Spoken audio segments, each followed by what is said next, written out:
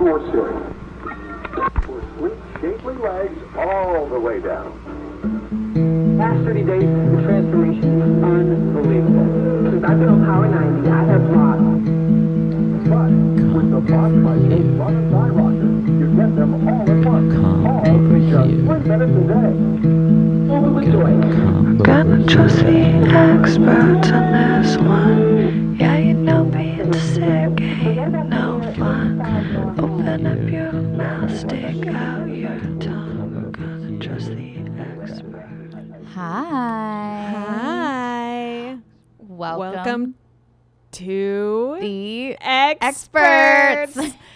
I'm Irene. I'm Aggie. And we're talking about our favorite Italian stallion. The man with the plan. I can't think of a term for him other than fucking Italian stallion. I know. I was going to say we are talking about him. Have we said that already? Yeah, we already did one about him. Yeah, but like, you talking to me? Yeah, we're talking about you. Are we talking to you? No, we're talking about you. But if you're listening, then we are talking to you. Bobby. May we call you Bobby? May we call you Bobby Milk? That's what they called him as a child.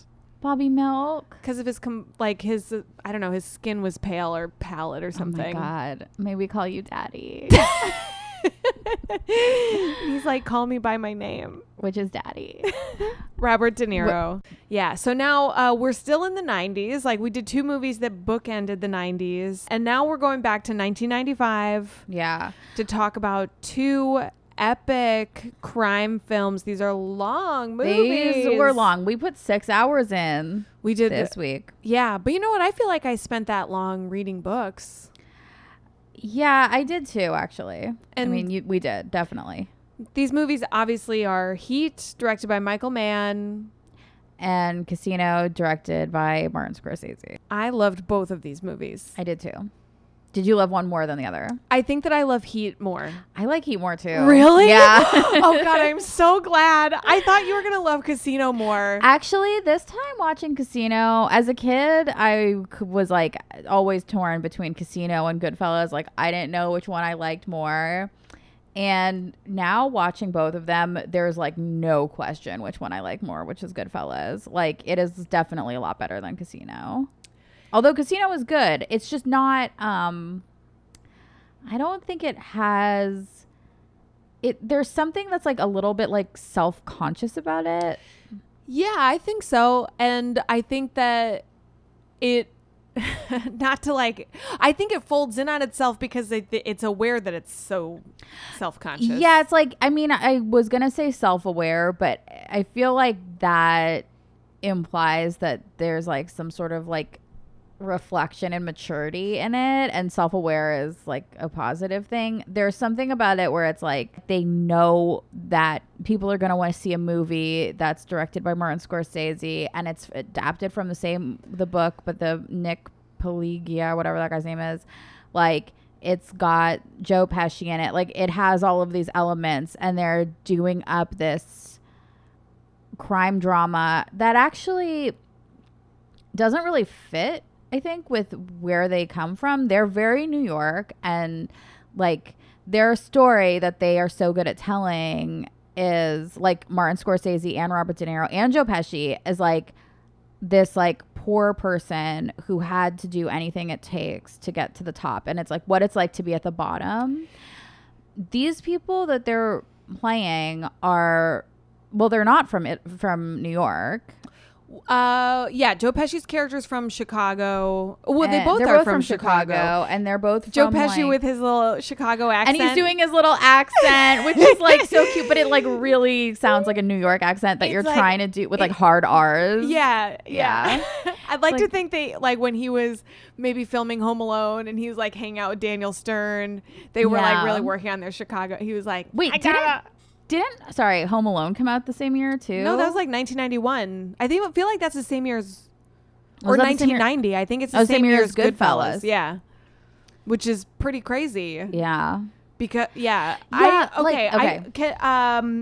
agree. I think that there is a dissonance in like the tone and the way that he's telling the story and the kind of story that you expect from it, because like this is the third collaboration with Robert De Niro and Joe Pesci and Martin Scorsese, right? Wait, Or it's the I'm third? thinking of Raging Bull Oh yeah, Raging Bull, and then Goodfellas, and Goodfellas and Casino. Yeah. There's more in there.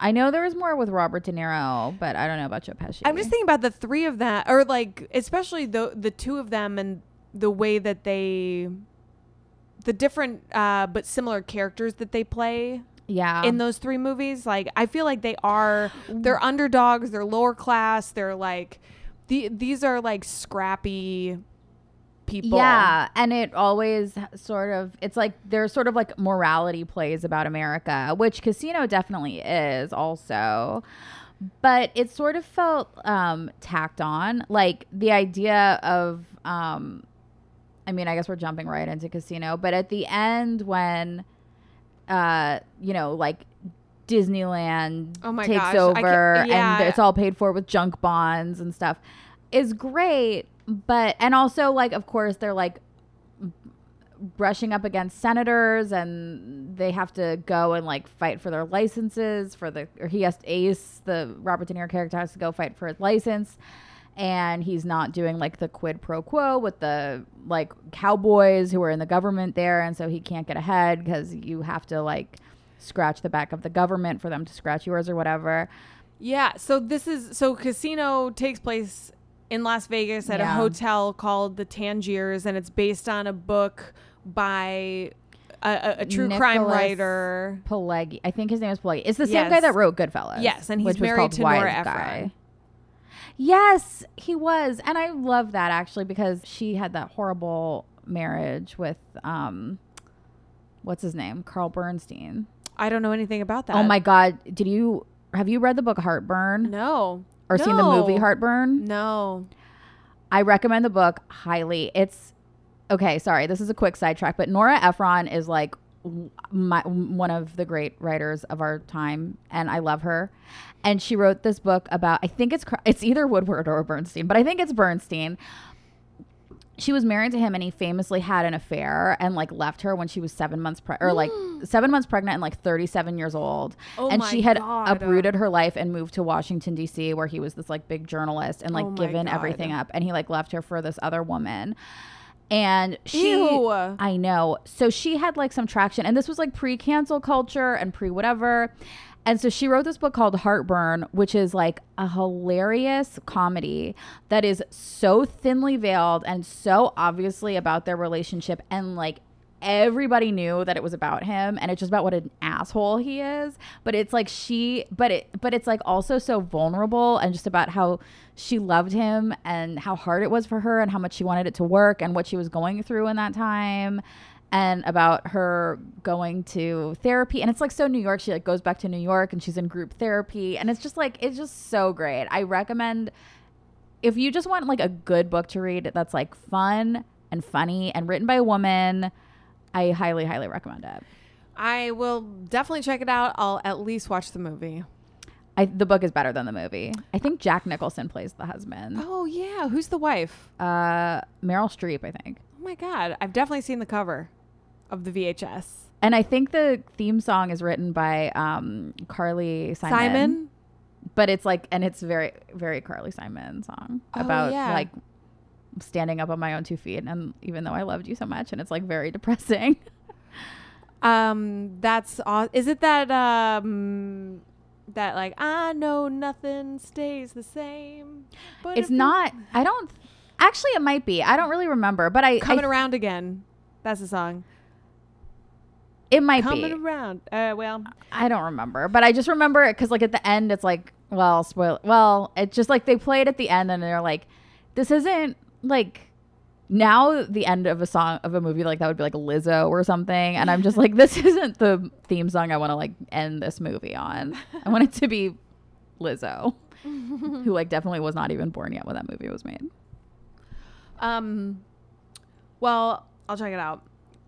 Tyler Coates pointed out that My Blue Heaven and Goodfellas are like the same story. They're like based on the same characters because Nora Ephron did My Blue Heaven. What's the story of it? And Goodfellas? Yeah, it's like based on the same source material. Like he was working on. And she was doing like is she doing like the female version of it? Well, no, it's with Martin Short and Steve Martin. I think it's Steve Martin. It's like a comedy version of the same story. I've never seen it. Yeah, me neither. Well, it's for everybody to look up at some point. That's amazing. Yeah. Well, anyway, I'm glad that she found love with this true crime writer who like just writes these fucking movies with Martin Scorsese. I know, I love it too. Okay, so Casino is based on a real life gangster who came from Chicago with his childhood friend. They were like put in by the mob. Yeah. Joe Pesci is a made guy, so he's like a real deal gangster, and he is crazy.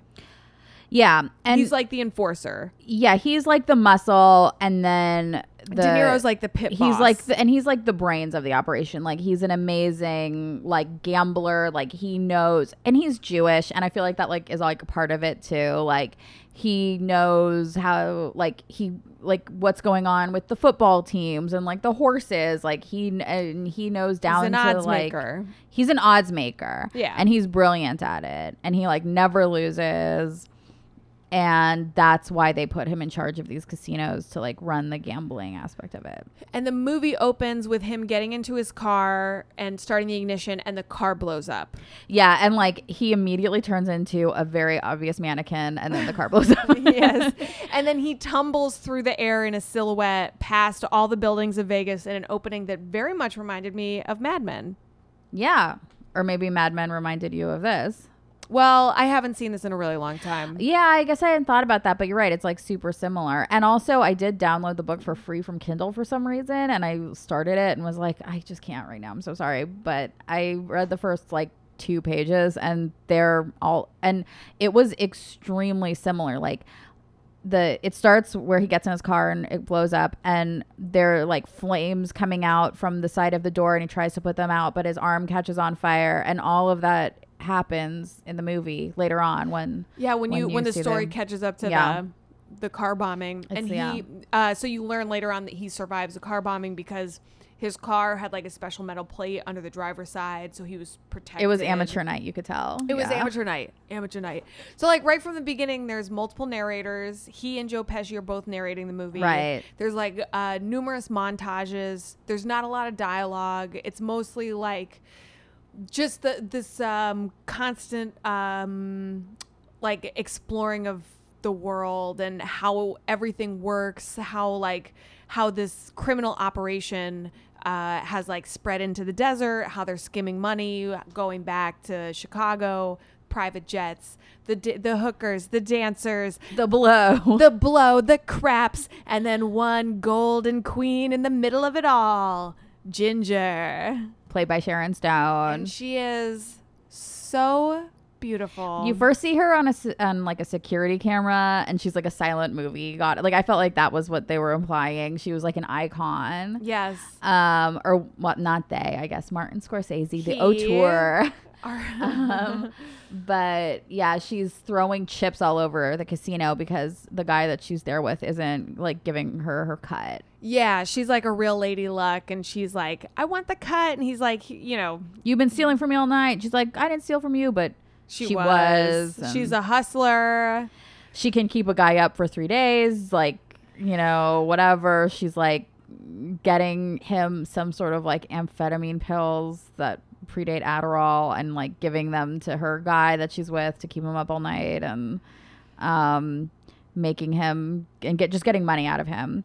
Yeah, she's like the most beautiful, the baddest bitch of all, original hustler. Yeah. And Robert De Niro is obsessed with her. Yeah, he's like covets her. He needs her. Yes. And he demands that she become his wife, and she has one fatal flaw, which is that she's got her old pimp boyfriend Lester Diamond. I know these lines. Like I watched this movie so much when I was in high school. It's like very like I watched this and Goodfellas so many fucking times.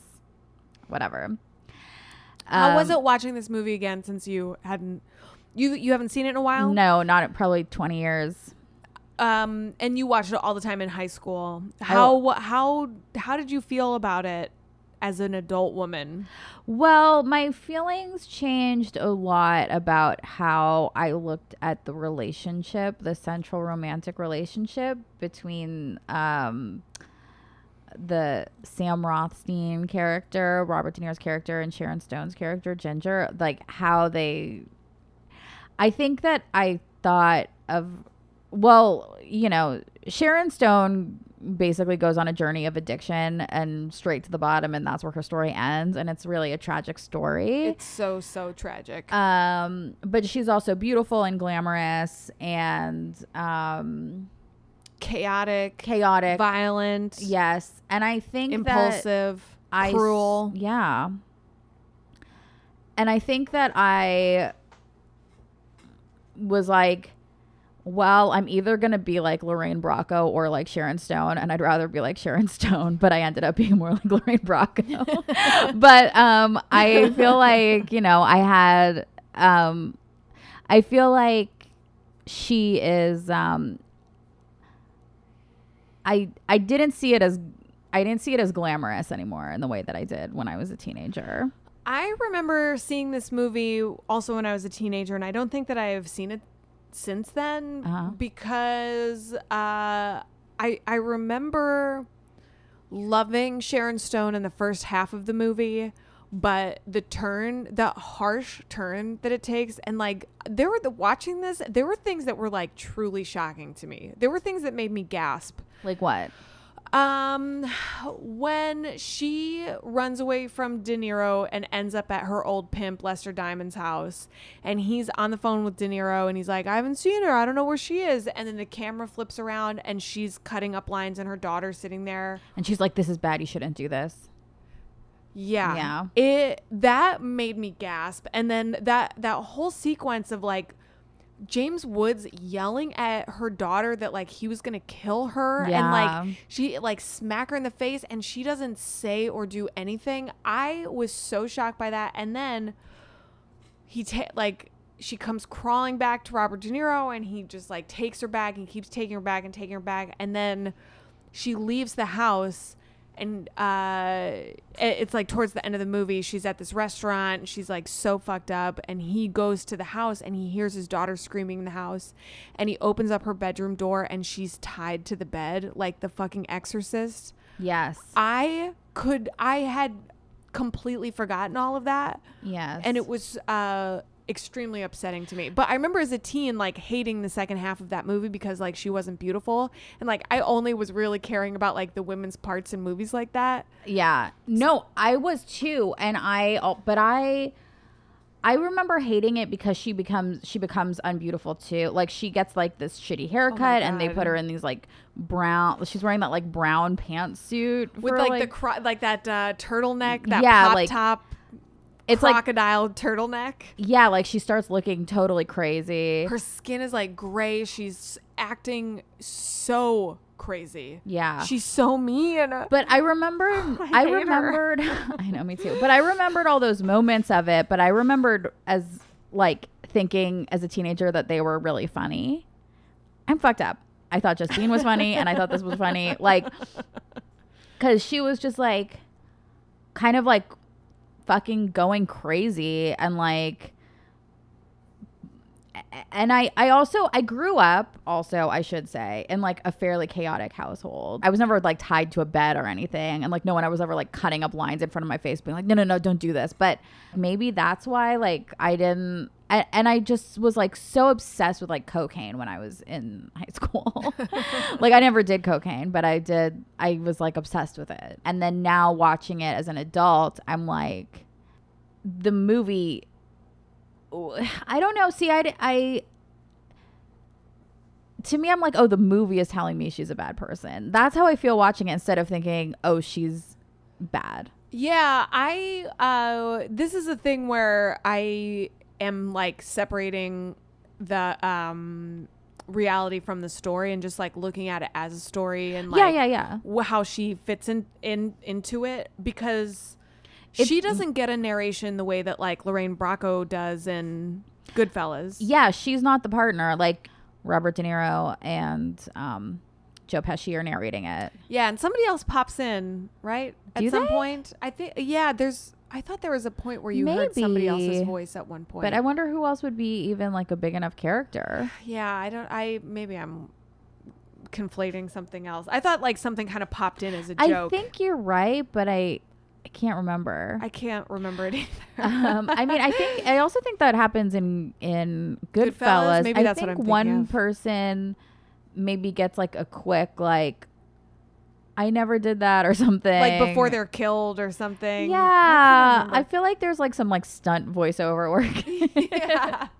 Well, I think like that's what's so cool about Casino too, is that like at the beginning, like it's opening with that big explosion and then you see voiceovers and then like those great montage scenes that we were talking about with Goodfellas, like you're seeing versions of that, but then it keeps going and going and going and going. Yeah. And it like there is something almost like meditative about the weird like pacing of the beginning of the movie, because the end is just like all action, all scenes, like it goes so fast and it's just like it's all meat. It's really great.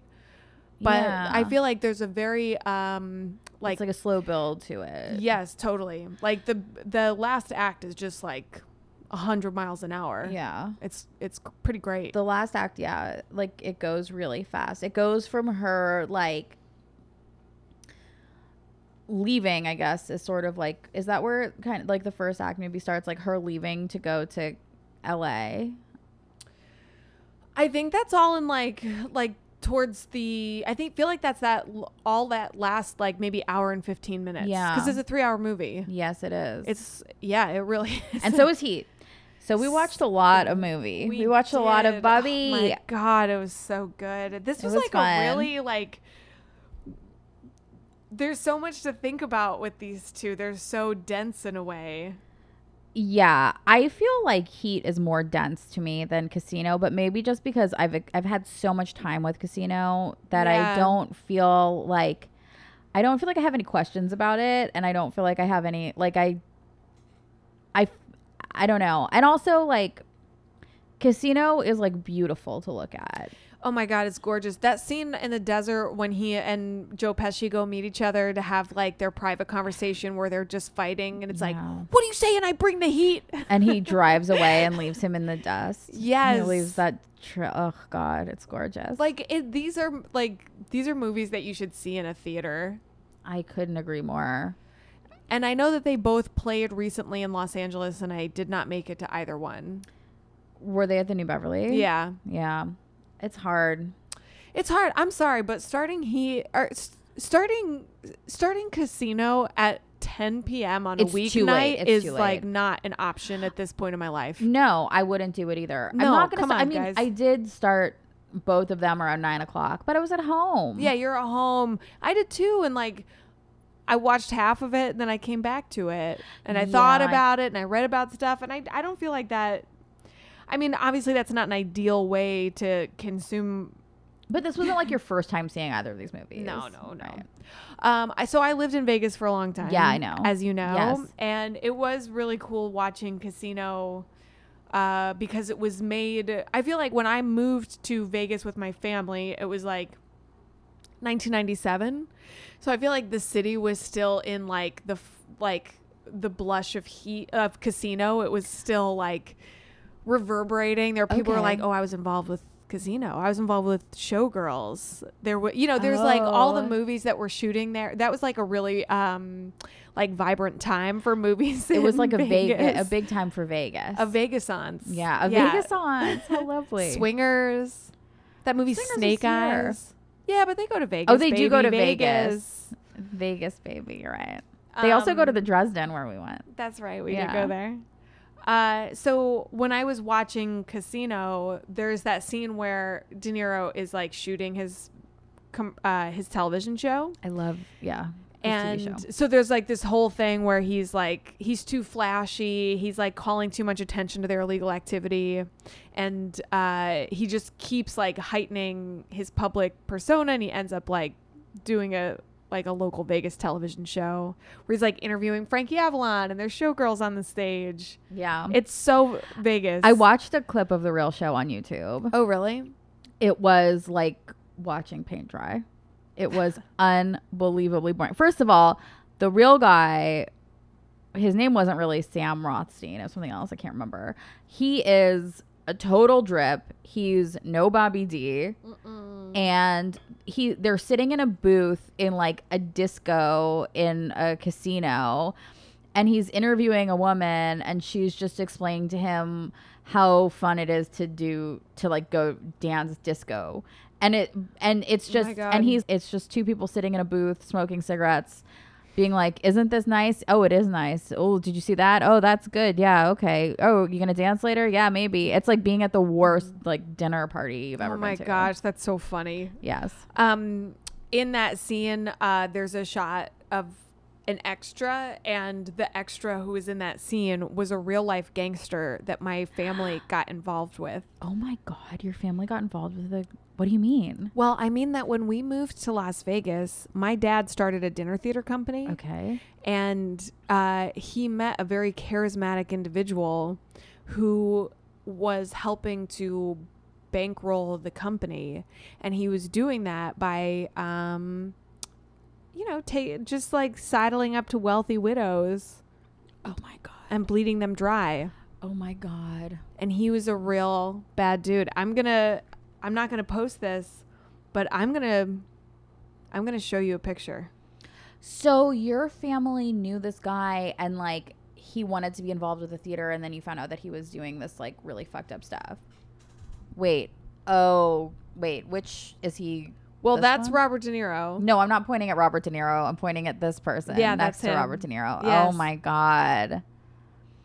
Doesn't he look like a cartoon? That's what they really look like, though. I know. They don't really look like Robert De Niro. They're not hot in real life. If they were hot, then they would be fucking movie stars, but they're not, so they have to be criminals. So they're just like sad, like little criminals. They're just sad criminals who like invest in dinner theaters, and they're like, I can never be extras in casino. That's as good as it gets, baby. Sometimes. And seduce old widows. And seduce old widows and seduce dads. Dads get seduced by a lot of people. My dad has been seduced by his share of people. Ne'er-do-wells. Of ne'er-do-wells, yes. I called my dad and I was asking him about this, and he was like, oh yeah, he always had great stories and great cigars. And Aww. I guess it'd be fun to be involved with someone who's like a little shady. Yeah, and then you start to hear things and you're like, oh, this is a very major red flag. And then I shouldn't say this, but I'm going to say it anyway. I can edit it out. My dad goes, I've got a social security number. His? Yeah. His. He was like, I got a social security number. You want it? And I was like, no. What are we going to do with it? That's what I said. To like take a credit card or something? No, I don't want that. But is that what the idea was? I have no idea. I think because I was like, do you think he's still alive? How old is he? Where do you think he lived? Like, I was like, what could I find out? And I did like a cursory search of him. And of course, he doesn't have any sort of like online presence. Those people never do. No. They're smart. Yeah. We're not like us. And my dad was like, he was like, no plastic. He just dealt in cash. He had women all over town. Oh my God. He's just like living that life. He was also an extra in Showgirls. Why? Well, how is he getting paid for these extra jobs if he only dealt in cash? Well, I mean, they give you a check and then you cash the check, I guess. He cashed the check. Yeah, you can cash your paychecks at a casino. Yeah, okay. But I mean, you need to like give them your social security number. Like, I'm sure that there's like tax withheld. Yeah, but like, I'm just saying he got sloppy. He did get Well, I'm going to sloppy. get fucking killed now because I said that. No, why? Why would you? I don't know. I'm sure he doesn't listen to this podcast. but Okay, do maybe you want he to talk does. about Heat? Yeah. Okay, Heat was also made in 1995, and this is a film by Michael Mann. Do you like Michael Mann's movies? This is the only Michael Mann movie I've ever seen. Oh my God, we should watch all of his movies. I don't know if I can. Why? I mean, are they all like Heat? No. What do you mean by that? Like long and about like guns? Yes and no. Okay. So what are You some should other... watch The Last of the Mohicans. Yeah. That's yeah. a beautiful romantic film with Daniel Day-Lewis in his long, gorgeous hair, and Madeline Stowe with her long, gorgeous hair. Well, I do like hair. And their hair is just like intertwining underneath a waterfall. Oh, yeah. It's really, really, really good. Wait, I'm looking. Wait, he didn't do the Aviator, did he? No, that's Scorsese. Why did it come up when I Googled Michael Mann movies? I don't know. Well, I did like the Aviator. Well, that's Did he make Hancock? I don't think so. Why are these movies coming up when I Google it? If He did Collateral. I'm going to go to IMDb. I'm He going to did go straight Collateral. to the source. He did Manhunter. He did Thief. He did a show called Crime Stories, Last of the Mohicans, the great film Heat that we watched this week. Oh, I do want to see Ford versus Ferrari. What's that? I think that's the new one where Ben Affleck and Matt Damon are reunited. Christian Bale is in it. I don't know. It's supposed to be good. Oh, no. He didn't direct it, though. James Mangold. He's a producer. It's on his IMDb. Sorry, IMDb is... Why is it glitching on you today? It's not. This is just how I am. No, sorry. Ben Affleck isn't in this. I don't know why I thought this was the movie that they were reunited in, but Matt Damon is in it, and Christian Bale is in it, and I love Christian Bale so much. Okay, Michael Mann, Heat, Collateral, Miami Vice, Manhunter, Thief, Last of the Mohicans. The comedy Miami Vice? The Insider. Comedy? Didn't they redo that as a comedy movie? No, it's with Colin Farrell and Jamie Foxx. Is it an action comedy? It's not a comedy, but it is an action, and it's good as hell. Public Enemies, which I also liked. Ali. Oh shit! Did he do The Aviator? No, Martin Scorsese. Martin Why does he Scorsese, keep I coming up believe. as that? I don't know. Maybe he did he produce The Aviator? I don't know. Well, you've all got to hear us browsing the internet. Exactly what we always dreamed of. And it's what we vowed we would never do on this podcast. Yeah, but and look, we've done here it we are. several times. Well, we can clip that all out. Maybe. All right. So yeah, this is the only Michael Mann movie I've ever seen. Okay. Well, he's a national treasure in my book. I do really like Heat, and I've always liked Heat. Heat is to me the movie that was always on TNT or something that my dad was always watching upstairs in his room. I want to be like your dad. You can.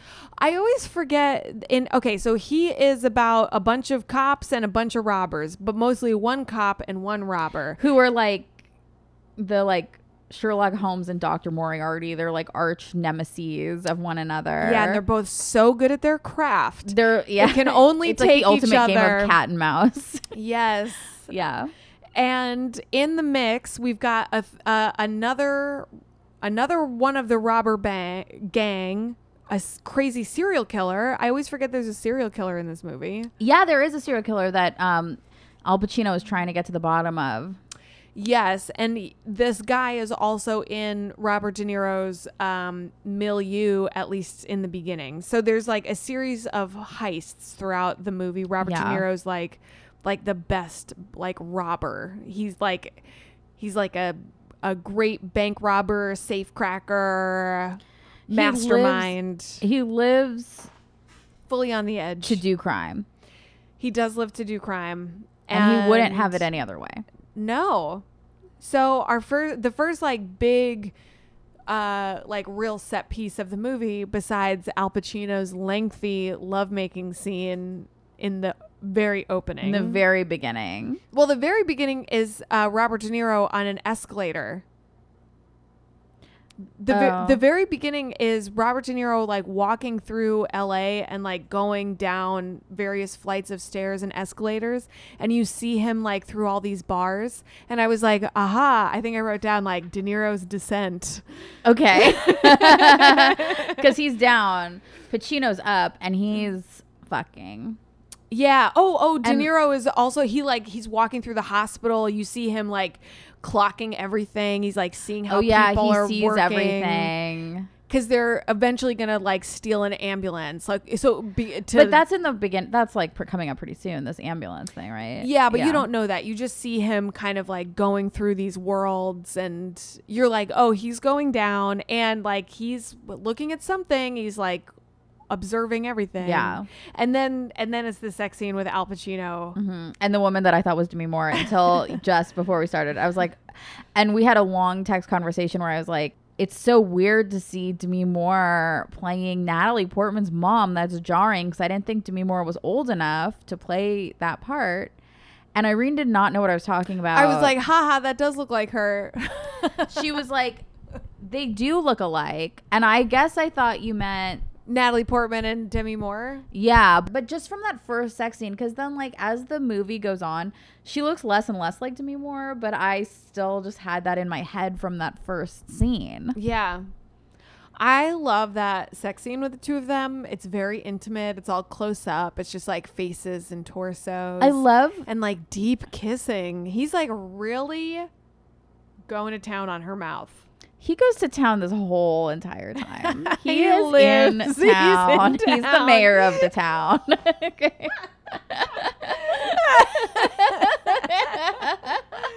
That is for real. Yeah.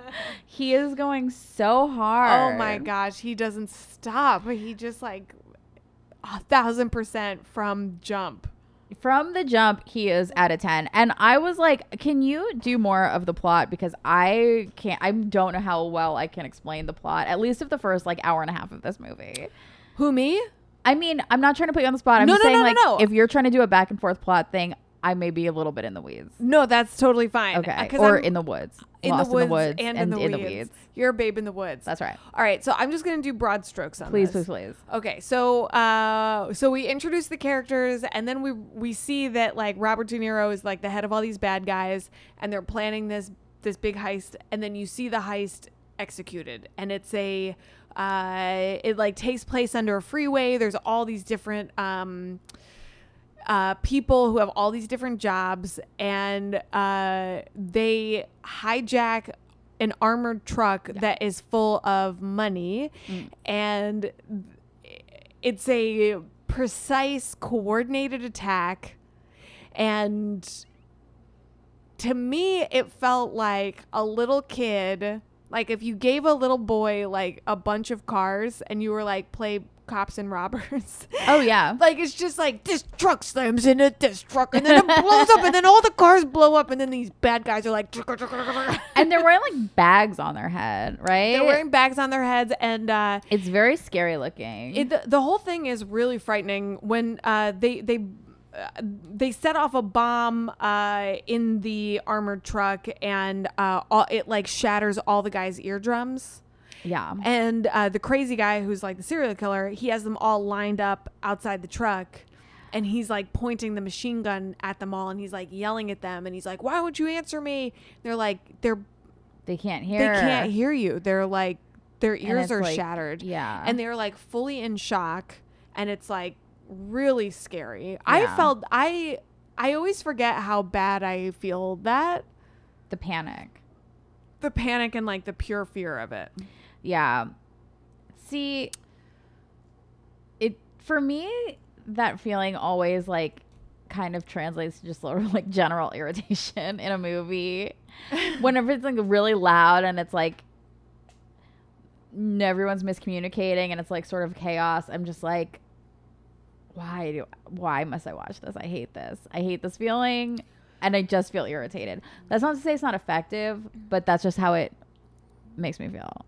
Yeah, different things affect me in different ways like that. Like weird things will make me feel really, really aggravated. Like I have to be honest, Phantom Thread. Yes, you talked about this like a couple weeks ago on the show. Did I talk about it on the show? I think you talked about Phantom Thread on the show, yeah. Yeah. Well, then I probably expressed it then like, oh yeah, I remember. But I don't know. There's a certain amount of like fear and aggravation that is like exciting to me as a viewer. Oh yeah. And like that's why I'm excited for Uncut Gems. Because I'm so excited. I'm just excited because it's about a Jewish person who's like cool. Did you watch the trailer? Yeah. It looks awesome. I know. I can't wait to see it. Okay, so after this heist, Val Kilmer goes home to Ashley Judd, and he's like, here's this money. And she's like, can we talk about your lifestyle? And he's Sure. like, fuck you. Yeah. And then they have a big fight. And Val Kilmer is like a total vampire in this movie. And I mean that in a good way. He's like a sexy vampire. He is. He and Ashley Judd are both like dyed blonde. He's like a surfer criminal. Yes. And she's like his babe. And yeah, she's his total babe, and they have a little baby together, and they're both obsessed with each other, but they both are they're both really fucked up. Yeah. I mean, yeah, and I feel like I was sort of like disconnected from this movie until way later when he had his like scene with Robert De Niro. Oh yeah. So Which I think is like maybe like 2 hours. It's like way later in the movie. But okay, so he goes home and she's like, your lifestyle's fucked up. And he's like, fuck off. And he's like, why don't you just like appreciate the money that I'm throwing at you? And she's like, when is enough gonna be enough? Yeah. You know? Yeah, I feel like, is she crying in a closet? Am I just crazy? What are you talking about? Does she get in a closet? I don't recall her being in a closet, but maybe. I feel like They're like in their house. They're like all over their house. Yeah, and her house looks like Uma Thurman's house in Kill Bill. I love the set decoration in this. Oh This my is God. what my stepdad's apartment looked like before he married my Really? mom, and like Wow. his whole vibe. I mean, like just like the bare walls and like white and like black metal, like the lamps and just like nothing really there, but it was all so 90s. Everything that was there, Yeah. it just felt so real to me. I just in general, I love the set decoration in Michael Mann's movies and the locations that he uses. And I loved all the locations in this movie in particular, like aside from the houses, which felt like feminine like the feminine spaces, because there's 4 main female characters in the movie. It's the Amy Brenneman character, who is Robert De Niro's love interest. Yeah. Who I cannot wait to talk to you about. Okay. And then there's Al Pacino's wife, his third wife, Yeah. and their marriage is falling apart. Yeah. He is a neglectful husband. Yeah, and she's also, I think, kind of portrayed as like kind of a bitch. Yeah, she's like very narcissistic, and Yeah. it's like if you marry a detective, I mean, I just feel like you have to expect that he's not going to be home on time. He's not going to be forthcoming about his day. Well, I feel like it's just sort of like like 2 people who are sort of like unwell finding each other, and like Yeah, that's why their sex is so good. yeah, exactly, because like he's crazy and he's like a narcissist too, because he's like performing his entire life. Yeah. And she says something, the one line I wrote down is her line in the movie. But she is like totally self-absorbed and like barely cares, and I feel like she's like doesn't care about her own daughter, Right. and that's kind of like the big like moral stance the movie takes against her, and like to show that she's a piece of shit is like she doesn't love her, or she's not there for her daughter when like Al Pacino is, Yes. even though it's like not even his daughter. It's not his daughter, and this poor girl. So I feel like she is. She's also one of the 4 main female characters. And she's played by Natalie Portman, and she's like 13. She's like young, 14. a She's young adorable Natalie Portman, she's who's just so the perfect, beautiful and so great, so sweet, and her I love father her. like pays her no Deadbeat. attention. Yeah, and the mother is just like nuts and obsessed with her marriage and getting revenge, and she's like bringing these guys over to fuck them, and Al Pacino's like, you balling my wife. Oh yeah, that's at the end when he like catches them. Yeah, but she Yeah. like lets herself be caught because That's- she's like, I had to degrade myself with what's That's his the name? line I wrote. Keith. Ralph. That's the Ralph. line I wrote down. She said this because this is like the final straw for him when he like comes and he like catches her fucking this guy, and he's like, you can ball my wife, but you can't watch my TV, and he like starts like unplugging the TV and taking it. Yes, he goes totally crazy. And she's like, aren't you mad? And he's like, oh yeah, but whatever. And she's like, I may be stoned on grass and Prozac, but you've been walking through your life half dead, and now I have to demean myself with Ralph just to get closure with you, which I think is like amazing. It's like such a great line. And like to say that in front of the guy, first of all, like I have to demean myself with Ralph just to get to you. And also to be like, yeah, I'm on drugs, but like you are permanently on drugs. Like you are not present. Yeah. And that's like how it's like, that's why their relationship, that's what they like mirror in each other, that like he's not present in his life because he's like so devoted to his job, but he's also very like, he's very ego driven, but he gets like a high from like how good he is at his job and from like being a cop. Yeah. And that's the same as De Niro. They are like two sides of the same coin. Ultimately the movie does like boil down to the relationship between these two men and like their similarities, and it almost becomes like less of a cat and mouse and more of like a funhouse mirror of each other, of their lives, like an exploration of like these two like precise professional men who have sacrificed their entire like personal well-being for, well, like one of Robert De Niro's like things, I think he says it a couple times, he learned it from his father, is that he can never have anything in his life that he won't walk away from in like 30 minutes. Like he won't just walk away from. Yeah. Maybe it's 30 seconds. I don't know. Yeah, 30 like, seconds. If you see the heat coming around the corner, don't be attached to anything you can't drop. You can't drop and walk away from. And that is, and I think ultimately his downfall. That's his downfall. Because if he had stayed with his love interest, he would have been fine. He would have been home free. He says it like 3 times. Yeah. So, so Robert De Niro, he's this like a great thief. He meets, he goes to a bookstore, ends up at a bar, and the woman next to him like strikes up a conversation. She's like, "What are you reading?" And he's like, "Why do you give a fuck what I'm reading?" And she's like, "Sorry, I seen you in the store." And he's like, "I didn't mean to be rude. It's a book about metals." Oh yeah. This is what I wanted to say about the location. So there's like the home spaces where the women are, like that's like the only time that there's like in some kind of like furnished space is like if there's a woman present. Okay. And then otherwise it's hallways, parking lots, loading docks, servants' entrances, employee stairwells, shipyards, airplane hangars, freeways, underpasses. It's just like metal, steel. Well, concrete, parking lots. This scene, it looked to me like it was in like a California pizza kitchen, but then it was like a diner atmosphere. Yeah. But it felt like, I don't know. I noticed that restaurant scene was so like choreographed, and all the extras are like gobbling down like huge plates of food. Like it's not like and they spent a really long time panning through that whole restaurant scene.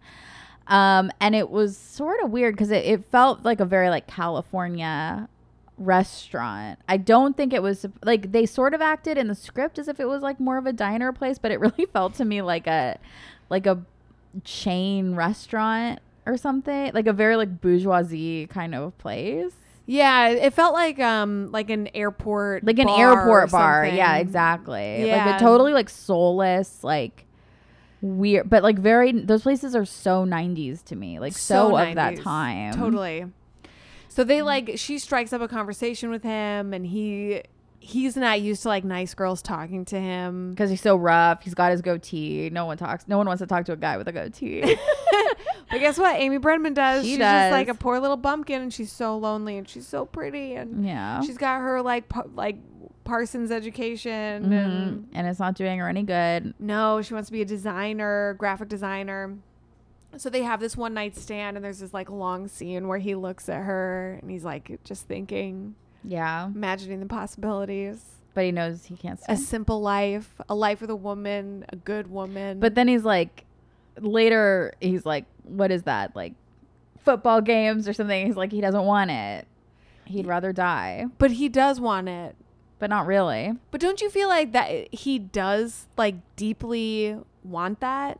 He just doesn't know how to get. It's like a thing, like both of these movies are about like things and like money. Like why are you stealing money so you can have things? But the thing that you really want, which is like the pure affection, respect, and love of another person who's like on equal footing with you, are completely elusive I don't think that in Heat he's doing it for money. I think he's doing it for like adrenaline and ego, and because he can't stop doing it. Like I think it's like a drug for him. Like, would you say the action is the juice? I would say sometimes the action is the juice.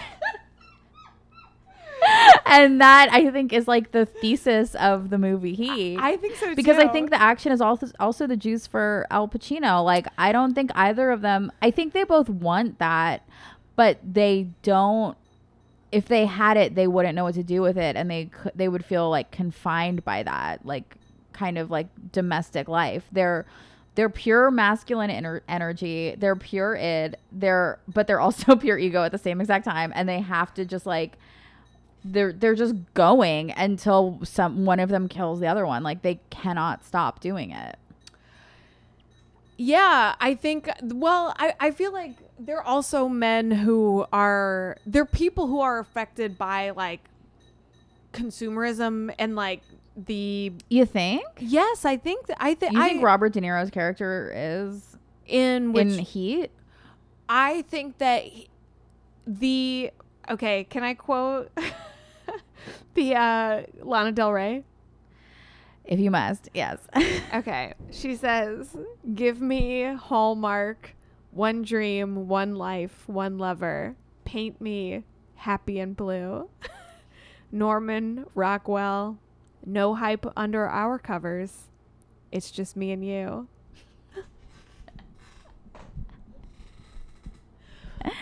I feel like he wants that. I feel like he wants. That's like the whole end of the movie when she knows who he is. When like she figures out what his deal is. That like he's not a robber. In sales, Turns out he's not from the Bay Area. Yeah. That he's like a really bad guy, and she runs away, and he like tackles her. Yeah. Remember? And there's that scene where they're like sitting together, and she's like, "Are you gonna let me go?" Yeah. And he's like, "There's the door," and she's like, "But what if I want to leave later?" And he's like, "Yeah." And it's like, she thinks that she's being like fully kidnapped right now, and he thinks that she's like mad at him. Yeah. She's like, he's like, "Oh, my girlfriend's mad at me." Yeah. There's just like such a disconnect. Yeah. There. So wait, do you think that he is not that's not what he wants? I think that I don't think he knows what he wants, but I think that he wants what he gets at the end, which is to die. I think he wants to die the way that he dies. I think he would not stop until he's killed that way. Like, it's like an addict. Like, do they want that? I don't know, but that's what they're doing. Like, well, don't you think that's why he goes to the hotel at the end? Like, there's that whole thing of like, she is so fully Stockholm syndromed. She's like, "Fine, I'll come with you. I'll go with you. Let's go together." But he has like, to do right this now. one last thing. And she's like, "Is there time?" And he's like, "Yeah, there's time." And he's going to seek revenge. And there's something that Al Pacino says as frequently as De Niro says the thing about like, don't get attached to anything you can't leave if the heat's coming around the corner or whatever. Which is, I think Al Pacino is like, all I am is what I'm going after. Yeah. There's that because there's a thing with him too of like, he's a cop, but he's just like the relentless pursuit of these criminals. It's like, what are you? You have to think like that. Manhunter has a very similar theme to it. Yeah. Which is so good. I saw the first season and like the first episode of the new season. But no, the movie Manhunter. Oh, Manhunter. Which is by Mindhunter. No. Manhunter is another Michael Mann movie. Well, as I said before, this is the only Michael Mann movie I've ever seen. But I did feel like, I feel like when you're watching those scenes, it's like so sad and you're like, just be with her. And like, you can tell that like she's special to him and he loves her in this like special way that he hasn't felt before. I think that's communicated through the movie. Well, because I also think like it's her, but it's like what she symbolizes to him, which is like stability, normalcy, like the American dream, like the wife, the family, that like this is what you work so hard for. Like you're living this harsh life. What's the end result? But he never like even when he says to Al Pacino, like, oh yeah, I have a woman, but I would leave her in a heartbeat, and he would, and he does. Like, do you think that? Yeah. and I don't like but he doesn't leave her because it's safer for him. He leaves her because it's more dangerous for him, and that's what he wants. It's like if you And he's following through on his promise to Al Pacino. yeah, his true love. His true love. Well, his true other half. Yeah. His actual literal, like, his soulmate. Yeah, They're each other's soulmates. Yeah, that's his real soulmate. But there's also, I guess, yeah, that is like a much finer point that you're putting on it, because I thought, like, oh, it's like he's driven by, like, he's being driven by revenge. Like, when I was thinking about it, and it's like, what you are is what you're seeking, or like all you are is what you're going after. And it's like, what is he going after? He's going after revenge. He's like fulfilling this debt, because that serial killer that he gets at the hotel at the end, like, he is a catalyst for all of the things that happen through the movie. Yeah. And he's working in both storylines, and he's so reckless and he's so evil, and there's all this fucked up stuff that's happening. Like, you want De Niro to, like, go after him and kill him, but you also want him to, like, get on the plane and, like, be free. Get out of there. Yeah. And, like, it would be better if he just got out of there, because it's everybody. not like his job to do, like, vigilante justice. No. And it's not anyone's job to do that. But I mean, But it's personal for him. It's personal for him, but it's also like that's the world that he belongs in. Like, he belongs in the world of thieves and criminals and, like, you know, molesters and abusers. And if you wrong someone, you're going to kill them. And if you say you're going to, like, if you owe a debt, you pay your debt, and, like, all of this, like, gangster bullshit. That's like his identity. To me, this movie and Casino are both, but I think Heat more is, like, about addiction. Like, That Heat is about addiction? yeah, I don't think he's chasing the white picket fence. Like, I don't think consumerism is what drives Robert De Niro or Al Pacino. I think it's, like, the feeling that they get when their heart rate is accelerated because they are doing the thing that they do all the time. Whoa, do you think that he was going to call it Speed, but then the movie Speed came out? I did think about Speed when I watched it, because I love Speed. I love Speed too. That was another one I watched. I should say I love Speed as well. Yeah, I don't know if I've seen Speed 2, but it's on a boat. And it's with Jason Patric. Yeah, you need Keanu to really tell that come on, story, give me to Keanu tell or that give me tale. death. We should do a Keanu series. That would be great. What did you think of the final, like, what did you think of Amy Brenneman's character, Robert De Niro's girlfriend, in the movie? The scene where she's, like, sitting in the car waiting for him at the end. I don't know. I didn't really think... I didn't feel like that was a character that was, like, super fleshed out to me. I didn't totally get a lot from her. I felt like her character was... I think that she was a lonely woman who was seduced by a criminal and naively believed that he was going to give up his criminal lifestyle for her, but never would. And she was, like, an enabler. Like, the women in this movie are all enablers. All of them? I think so, except for maybe Robert De Niro's wife. I mean, Al Pacino's wife. If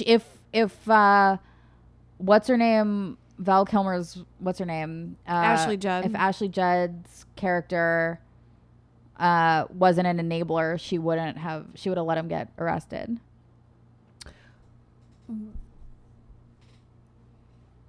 You think?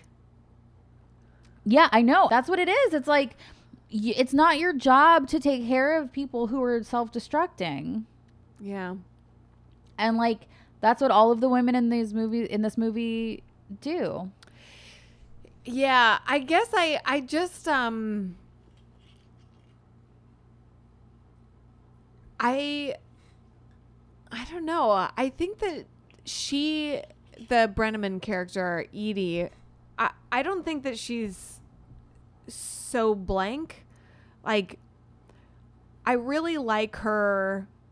I think it's a really good performance, even if it is a bit underwritten and there's so much that's just like subtextual. Yeah. But like this, I mean, the scene of her being like, are you going to let me go? Are you going to let me go later? Like, I don't think that you get a moment like that in a lot of other movies. Like, it's very clear what the dynamic is. Yeah.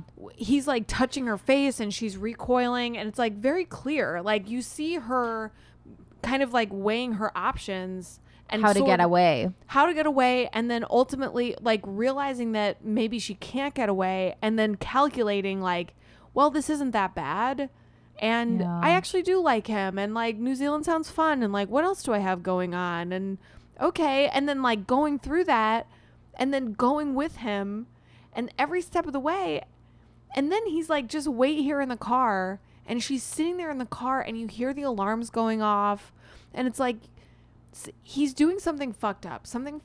Nobody is making you stay there. Like, just leave. Just go. Just like get out of the car. Go.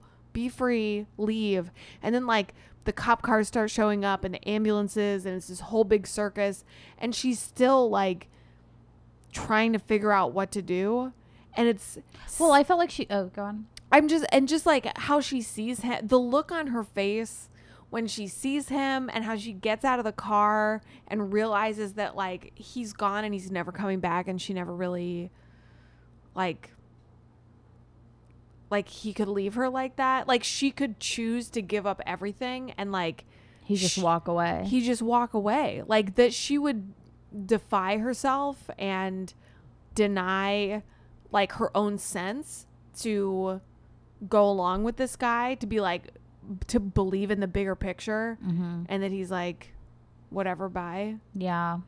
Well, I think it's like so good. It gets me every time. Robert De Niro's character like is incapable of loving another person. Like, not that he's like a psychopath, but that he's incapable of like giving that type of love to somebody. That's, I think, like, I agree, and like that is what is so there's something very tender about this movie to me. Yeah, I think so too. And like sweet and sad, and like, yes, and like it's like a sad dad movie. It's a sad dad movie, and it's like it's a sad tough guy movie. Yeah, because it's just like underneath these it's all exoskeleton and it's just like mush inside. But they don't self-examine, and they won't self-examine, and they're like raised not to, and they're like conditioned to not self-examine, so it just comes out in like action. Yeah, there's a scene that I thought was an interesting parallel to analyze this when so there's that I was not expecting that. Well, okay, so there's the great scene. There's like the movie's just like stacked with great scenes. It's just like one after another. It's so good. It's insane. But there's the there's that crazy scene in like Long Beach or whatever where all the criminals are like in the shipyard, and then they leave, and then all the cops are in the shipyard, and they're like, what are they looking at? And Al Pacino's like, I know what they're looking at. They're looking at us. And then like the perspective goes up, and you see like De Niro on the camera, and it's like they're the surveillance. There's like all these like power shifts and perspective changes. So he's driving, De Niro's like driving somewhere, and Al Pacino is behind him, and he pulls him over, and he's like, how about you and me go get a cup of coffee? Well, I mean, that's the iconic scene, like them sitting together and having that coffee, and like that's the scene that like that's what I remember about that movie, like the scene of them like sitting together. And like, I mentioned to a friend of mine that we were watching this movie this week, and he goes, oh, scene in the diner, right? Great scene. That's all I mean, honestly, I was like, Jesus Christ. And then like when they went for coffee, I was like, oh yes, this is the end of the movie. And then it's like not even halfway through. Yeah, it's like, in my mind, that was the end of the movie. I was like, I thought it ended with them just sort of like having a heart to heart, which would have been, I mean, it might as well have. Yeah. But in that diner scene, which is so great, and there's another great Michael Mann diner scene in a movie called Thief with James Caan and Tuesday Weld, which actually, can I tell you about this real quick? James Caan is a safecracker. It takes place in Chicago. They blow up the Green Mill at the end. Oh, the Green Mill. Yeah, it's great. That's like a really, really fun, great movie. And Drive, I think, was very inspired by it. There's a lot of. I didn't see Drive either. Well, then you're clean slate. Yeah. It's so good. But James Caan and Tuesday Weld, she's kind of a Sharon Stone in Casino type, like this, like gangster mole who's like been around the block. She's seen it all. She's done it all. She's fucking tired of the fucking rat race. And so is he. And he has this like very pragmatic conversation with her where he's like, you've had a hard life. I've had a hard life. I'm going to do one more job. I'm going to take this money. You and me, we're going to go to the suburbs. And we're going to have a family and we're going to do it right. And she's like, okay. And it's this, it's great. It's like such a good scene. And this movie reminds me of this movie, or vice versa, in like a couple different thematic places. This diner scene reminds me of that in a way. Okay. And just like, these are men who want something that they can't have. Like this, like the like normal life, quote unquote normal life, is like always just sort of out of reach. But I feel like in this movie, as opposed to like the other movie we watched, Casino, or like other Martin Scorsese movies, but like Casino, I guess, especially because that's the one we watched this week.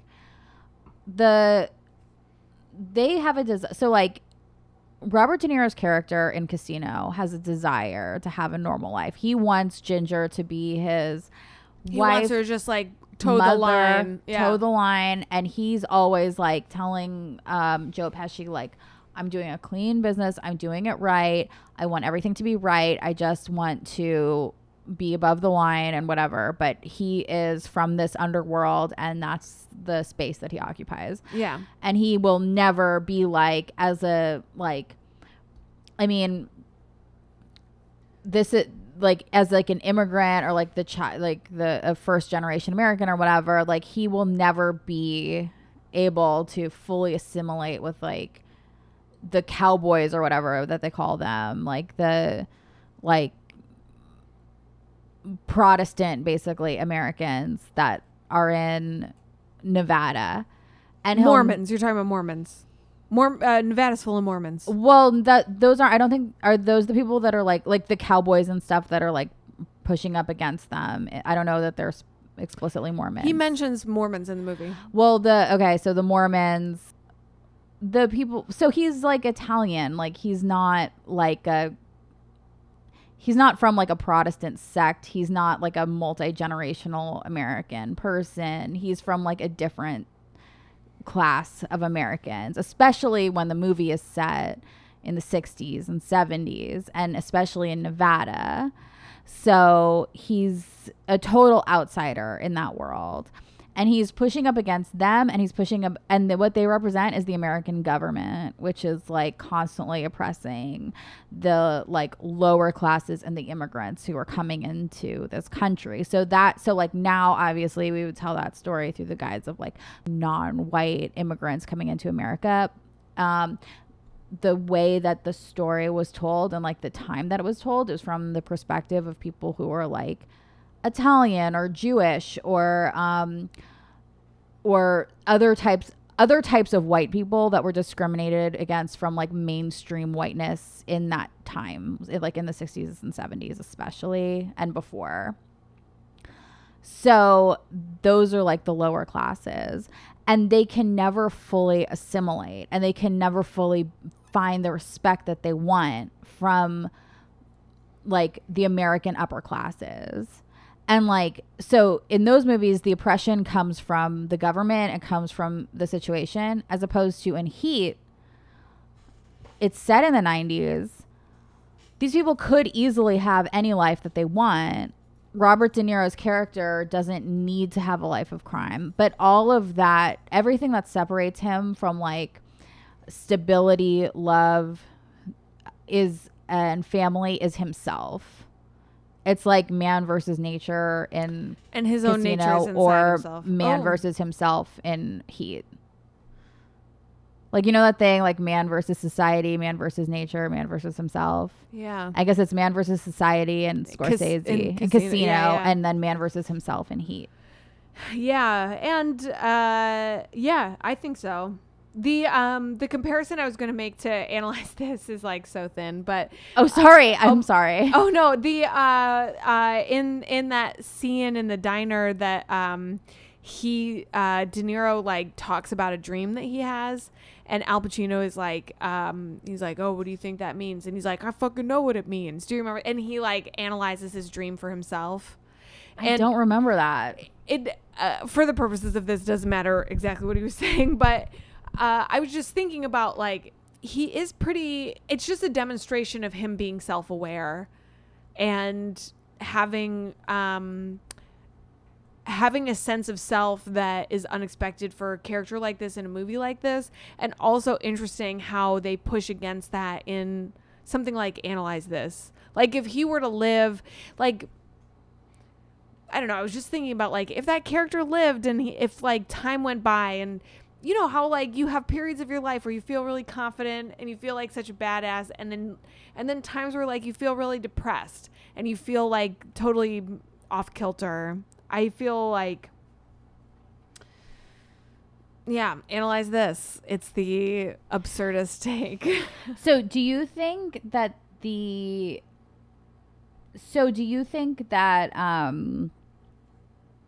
so you think Analyze This is the absurdist take on Heat?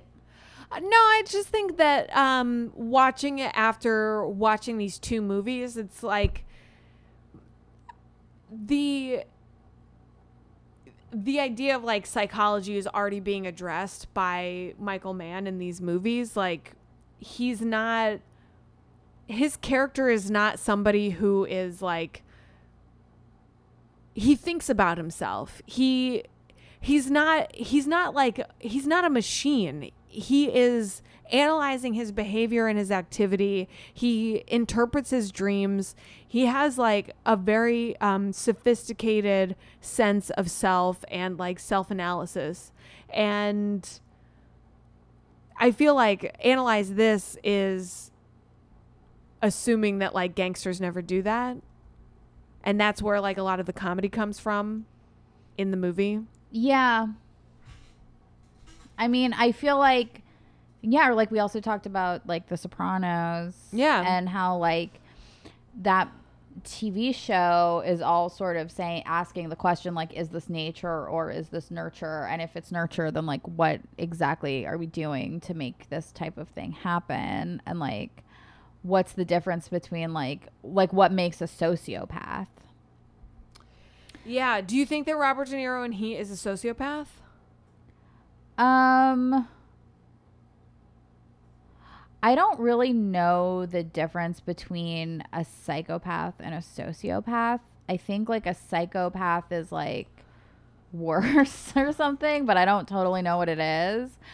But I would definitely think that like any criminal who doesn't conform and like kills people without remorse or without like doesn't conform to like mainstream society is a sociopath. Yeah. Do you think that Robert De Niro in Casino is a sociopath or a psychopath? I think, well, Robert De Niro in Casino is, yeah, like I think that like all gangsters and gangster movies are sociopaths. Like I think it's all about sociopaths. Like anyone, like if you can stand there and watch like a guy get his like hand hammered and like all the bones in it broken because he stole from you, like I think that what sociopaths are people who like are like somehow like at least conditioned to not feel empathy. I don't totally know the difference. I'm talking out of school, but I think that like I think they're all sociopaths. Don't you think? I mean, like he like hits his wife. He doesn't hit his wife. He doesn't hit her? I don't think he hits her. He considers his wife to be like essentially a prostitute. Well, she is. Well, okay. A sociopath feels no guilt about hurting a stranger, but they may feel guilt or remorse over hurting someone they share a bond with. A psychopath is aware that what he or she is doing is wrong, but doesn't care. There's got to be more to it than that. I think there is. Because I feel like when they're like, but I guess he's a sociopath. Because he feels no guilt or remorse, but he feels it over hurting someone that he shares a bond with. Yeah, like which he is loves Ginger. he loves his daughter. He loves Ginger. He doesn't, and neither of them want to kill each other. I mean, like even Joe Pesci like won't kill Robert De Niro. He's like, Ginger's like, why don't you kill him? And he's like, kill him. I've known him for 30 years. You think I'm gonna kill him over you? Like, Yeah. I think that, but like he would kill a guy like in the first one of the first scenes of the movie. He like stabs a guy to death with his own pen for just like being an asshole in a bar. Like, Oh, Joe Pesci is definitely like a sociopath and a psychopath. yeah. Well, I guess maybe he's a psychopath. I feel like he knows that what he's doing is wrong and he doesn't care and he doesn't feel any guilt, and I think he feels pleasure.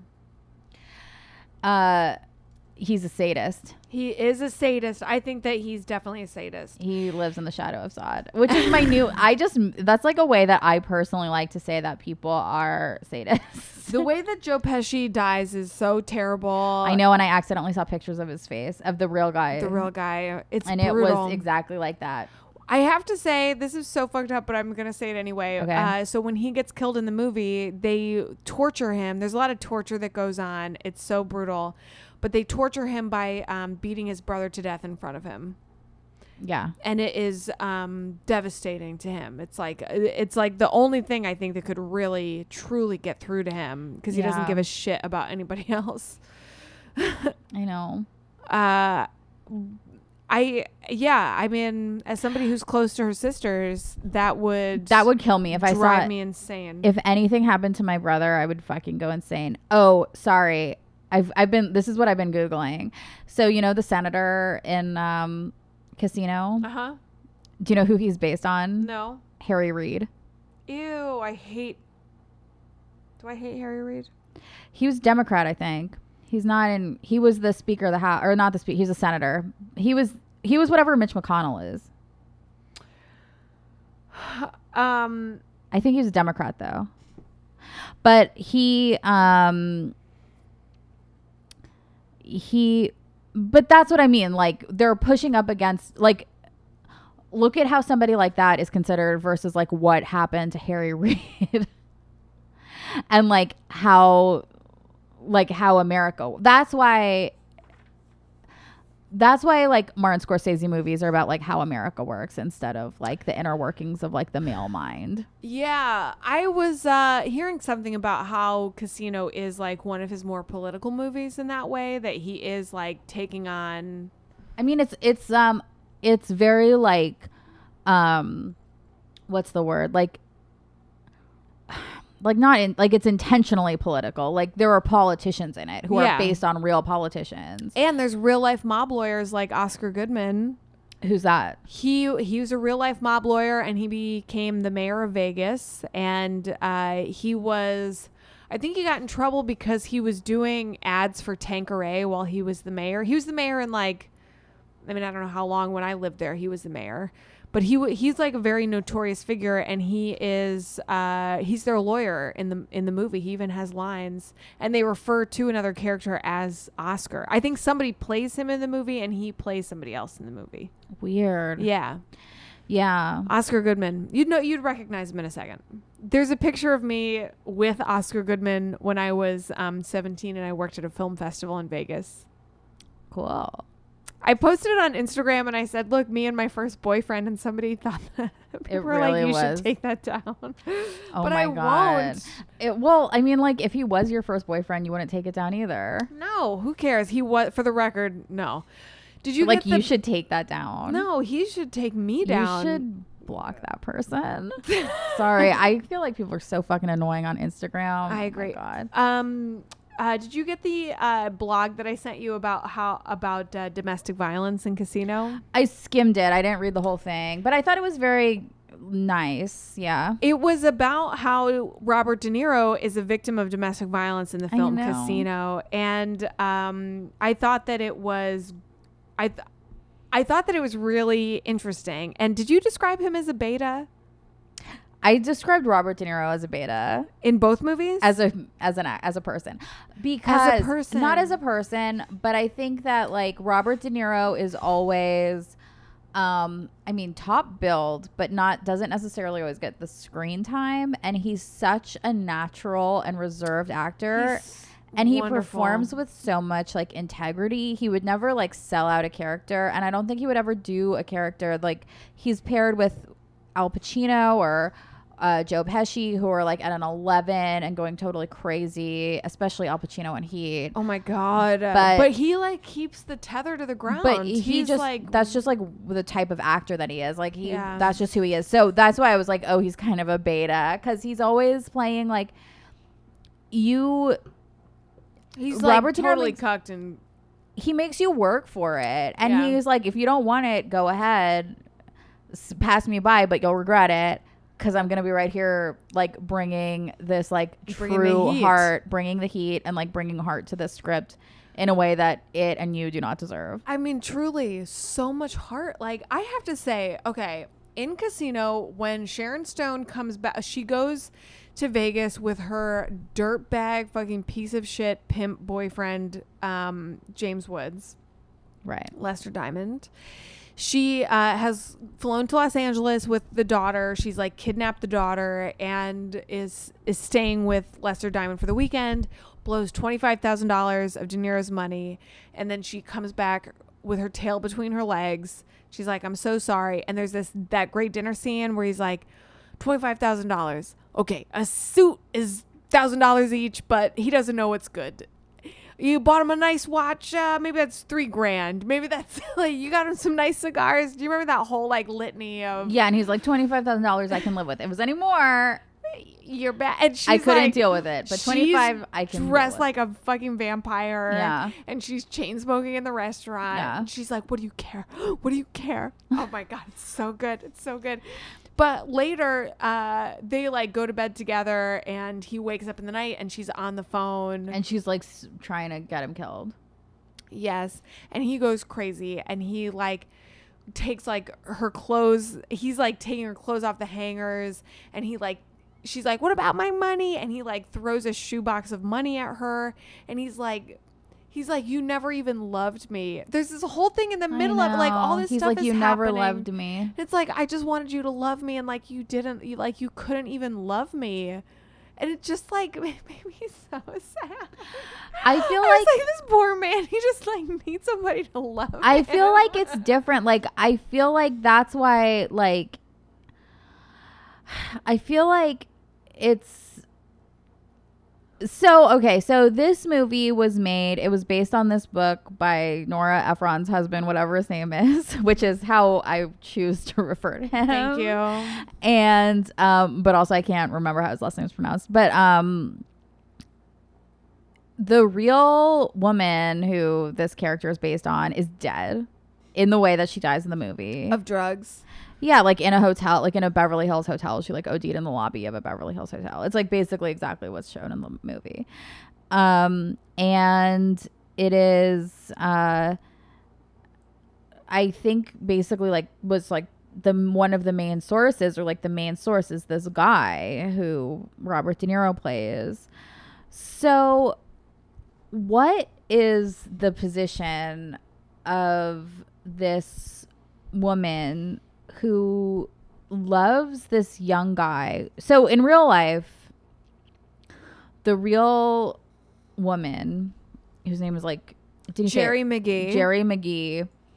She grew up right here. She grew up in Sherman Oaks. the Valley. Yeah. Sherman Oaks. And she had this boyfriend who was like represented by Lester, whatever, in the movie. Diamond, yeah. I almost said James Lester Wood. Holt. Oh my God, no. Lester Diamond. Did you read Amber Tamblin's account of James Woods in the 90s when she was a little teenager? No. Oh, it's revolting. She was going to see a show at like the Palladium or something, and he was in the parking lot and was like, fly with me to Vegas. And she's like, I'm 16. And he was like, even better. I mean, he's Disgusting. He's disgusting. Well, he plays disgusting. He plays disgusting, and I thought the casting was so good. And when he's like fighting with the daughter, They're just like bickering with each other, and it's like, yeah, you're on the same fucking emotional level as this. I know. And it's like 7-year-olds. very, yes. Pig. I know. So, Die. she was like, has this like version of Lester Diamond in her life. And they are like this, they're contemporaries. They're the same age. They meet in high school. They fall in love. They actually had a child together in real life. And he sent her to Las Vegas to do what she did. Like, he was a pimp, I guess. Like, he wanted her to go and do that. And she did. And her, she was like constantly devoted to him.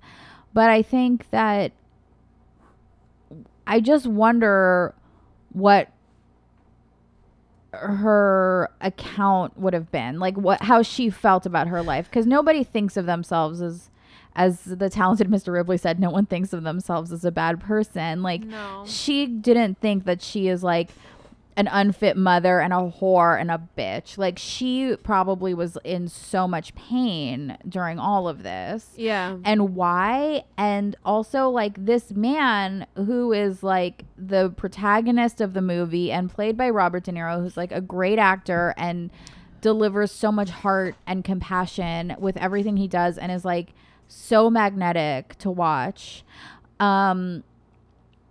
He should have played Bernie Madoff. Who played Bernie Madoff? Al Pacino. Wait. In that movie that we watched when we were so hungover? yeah, in oh my Atlanta. God. No, he did play Bernie Madoff. De Niro? Wasn't that was De Niro? Was that De Niro? Hang on, I'm Googling it. I'm just like, wow. Well, it shows you how hungover I was. I did puke in a car that night. Sorry. I know. And then I like sat in a Waffle House and called my ex-boyfriend. I talked to him on the phone for like 2 hours and I don't remember anything. Wizard of Lies. Wizard of Light. Was that Robert De Niro and Michelle Pfeiffer? That was Robert De Niro, baby. Fuck off. All right. I sit corrected. Wait, hang on. Fuck, I'm trying to like make the Wow. fucking poster bigger. Oh my God. I love Robert De Niro. An old Robert De Niro. Show me. is Show so me. cute. He's so cute. I mean, I don't know. I'm just like trying. I accidentally clicked on Oh, I see it. videos. Oh my God. Damn. Michelle Pfeiffer looks unreal. I just fucking went into that damn Waffle House and I was just like, can I please have some waffles? Thank you. And I was just like eating waffles like I was Sharon Stone in Casino. Like, I just want some waffles. Thank you so much. Can I just have a change of clothes? Can I have some syrup, please? Do you have any extra? But I love Waffle House. Please go in my house. I've been in these clothes for 48 hours. If you send me to the South, I will get drunk and I will eat waffles. That is like, we went to famous all nude male strip club called Swingin' Richards. It was so fun. They sold Lucy's in the bathroom. Oh, I don't want to get them canceled. No, they're in Atlanta. The rules are different down there. We smoked so many cigarettes. We drank so much. It was You crazy. could smoke in there. It was the fucking and best. It was so fun. And oh my God, it was so fun. And yeah, they were like full nude. Fully nude. And there was the a stripper named Mercedes who had a car that was not a Mercedes who tried to attack you. Yes, he did. He was like, get in my car. I'll drive you to your friends. And you did get in that guy's car. Excuse me. I did not get in his car. I remember you driving by in his car. That is a false memory, my friend, because I did not. I distinctly remember. I remember you sticking your head out of his car and being like, and looking at me like, what am I doing? And he stopped and you got out in front of us. That is. You guys, what happened in Atlanta? This is our only true. One person knows, and it's Emily Schmidt. Let me tell you how I remember this tale. Oh God. Okay, we were in Swingin' Richards. He had given me a lap dance, and now that I think about it, his name was not Mercedes; it was Dallas. He had one. Yeah, I remember he had Dallas, but he also had another name. He had another name. Yeah. So he's like in a cowboy hat, and he was like just dirtbag city. And Emily, we were like going to leave, and Emily was like, hey, like it was like lights out. Everybody was leaving the club. It was closing time. Full on. And we're waiting for the lift, or what? I don't even think we'd called it yet. And Emily is like, hey, my friend wants to talk to you. And I'm like, what are you doing? Like, I don't want to talk to this guy. First of all, I'm married. So it's like, I swear to God, I think I was just like taking like pictures of myself and I like think sending them that to Brian the entire, like during this, like I was not a part of this. definitely were. So I was wandering. I do not remember any of it. we're in the I'm in the parking lot, and like I like say hello, and I'm smoking a cigarette, and he was like, stop smoking your cigarette. And I was like, I remember fuck that. you, no. And he was like, I care about my body. His body is a temple. It's his meal ticket. He was like, I care about my body. I don't smoke cigarettes. And I was like, good for you. Like, No, you were alone with him for that. I remember yes, you because you went with him to your car, which was like way on the other side of the parking lot. We walked across the parking lot, and he's like telling me to stop smoking, and I was like, no, I'm not smoking. And he was like, get in my car. And I was like, I'm not getting in your car. And he was like, I'll drive you to your friends. And I said, no, thank you. And he was like, I remember him doing it. And no, you driving. he drove. I like turned around because I was wearing that like leopard print dress. Yeah. Wait, was it a dress or was it a bodysuit? It was a dress. It's Did it long. have pants? No, but it's long like you would think it would. It's All like right. it's like below it's a cocktail length, Okay.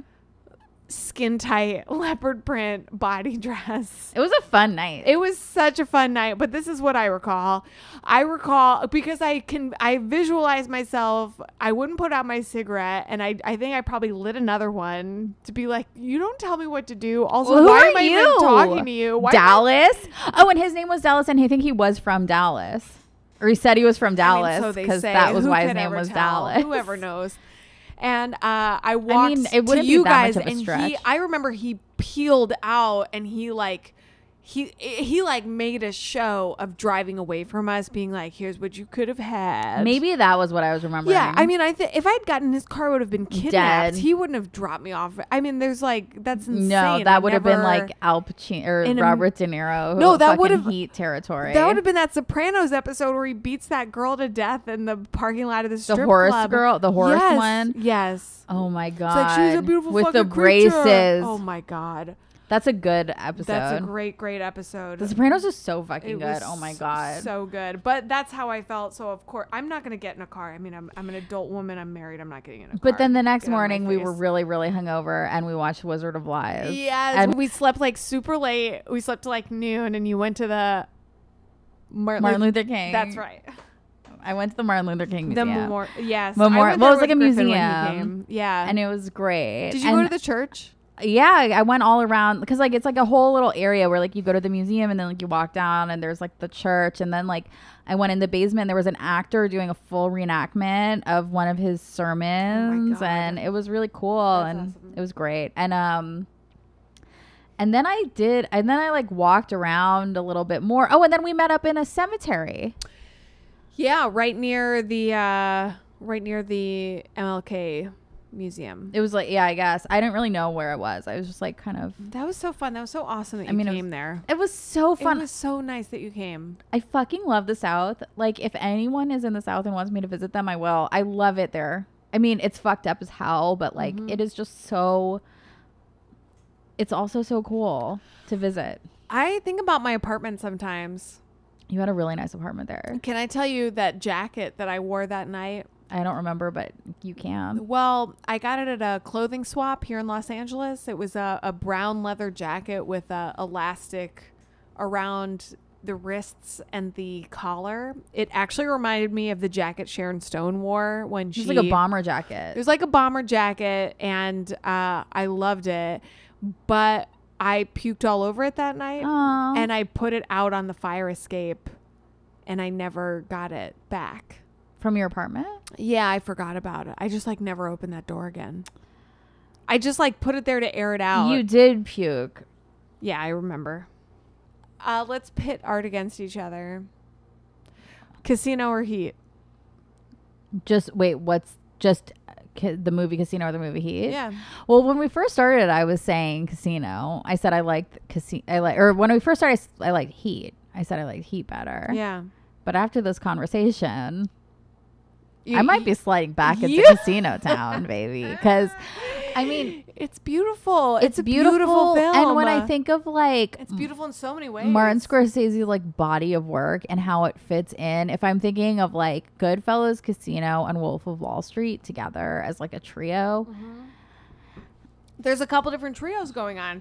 You got Raging Bull, Goodfellas, Casino. Yeah. You got Goodfellas, Casino, Wolf of Wall Street. There is like a real through line. I feel like he's playing with his own work. Yes, I feel in like a very elevated way. Yes, and so I feel like when I look at it in that way, where I'm like, how does this fit into this person's body of work and the subject of the series, Robert De Niro's body of work, and like who he has worked with the most, and like what kind of character. I mean, I think that he also like definitely is like incredible in Heat.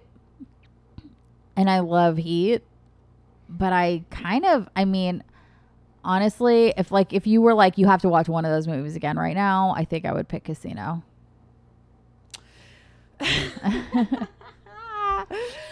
I have watched Heat. I think that I've watched that movie many times as an adult, and that's like a real Rosetta Stone of a movie for me. Okay. Like, I feel like I'm always like pulling new things out of it, and I love it. So like there's something about it that just really that I love so much, and I love Michael Mann's movies so much.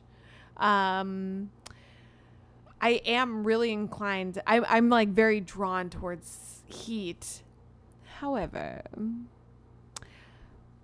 I will say that the first 2/3 of Casino, I was not feeling it so much. Yeah, neither was I. I was like, I'm watching this because we're going to talk about it. And like, I had to like continually like invest and reinvest in it. And then a threshold was passed, and I was like, this movie's incredible. And similar to you, like all these different things came into focus for me in a new way. So it feels a little bit newer. It feels a little bit fresher to me. So I don't know, maybe multiple viewings. I'd love to see it in a theater. But as far as like a die-hard ride or die movie, if I'm in my desert island movie, I really love Heat. I understand. Yeah, if I'm on a desert island, I'm bringing Casino.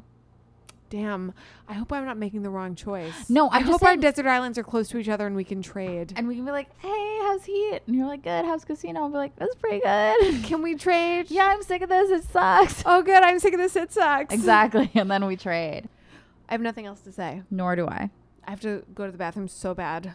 Okay, go. Let's end this. Okay. All right. Ladies and gentlemen. Thank you so much for listening. If you like this podcast, please rate, review, subscribe on Apple Podcasts. Tell a friend, tell a neighbor, tell an enemy. Tell your whoever parole you officer. want. Please rate us 5 stars only. We don't have time for your fucking bullshit with 4, 3, 2, or 1. I personally would be curious. Just please give us reviews. Okay, thanks for listening. Bye. Bye. Sports City. For sleek, shapely legs all the way down. Last 30 days, the transformation is unbelievable. Since I've been on Power 90, I have lost. But with the Boss Bicycle Run and Die Rocker, you get them all at once. All in just 3 minutes a day. Filled with joy. Gonna trust the experts on this one. Yeah, you know being sick ain't no fun. Open up your mouth, stick out your tongue. We're gonna trust the experts.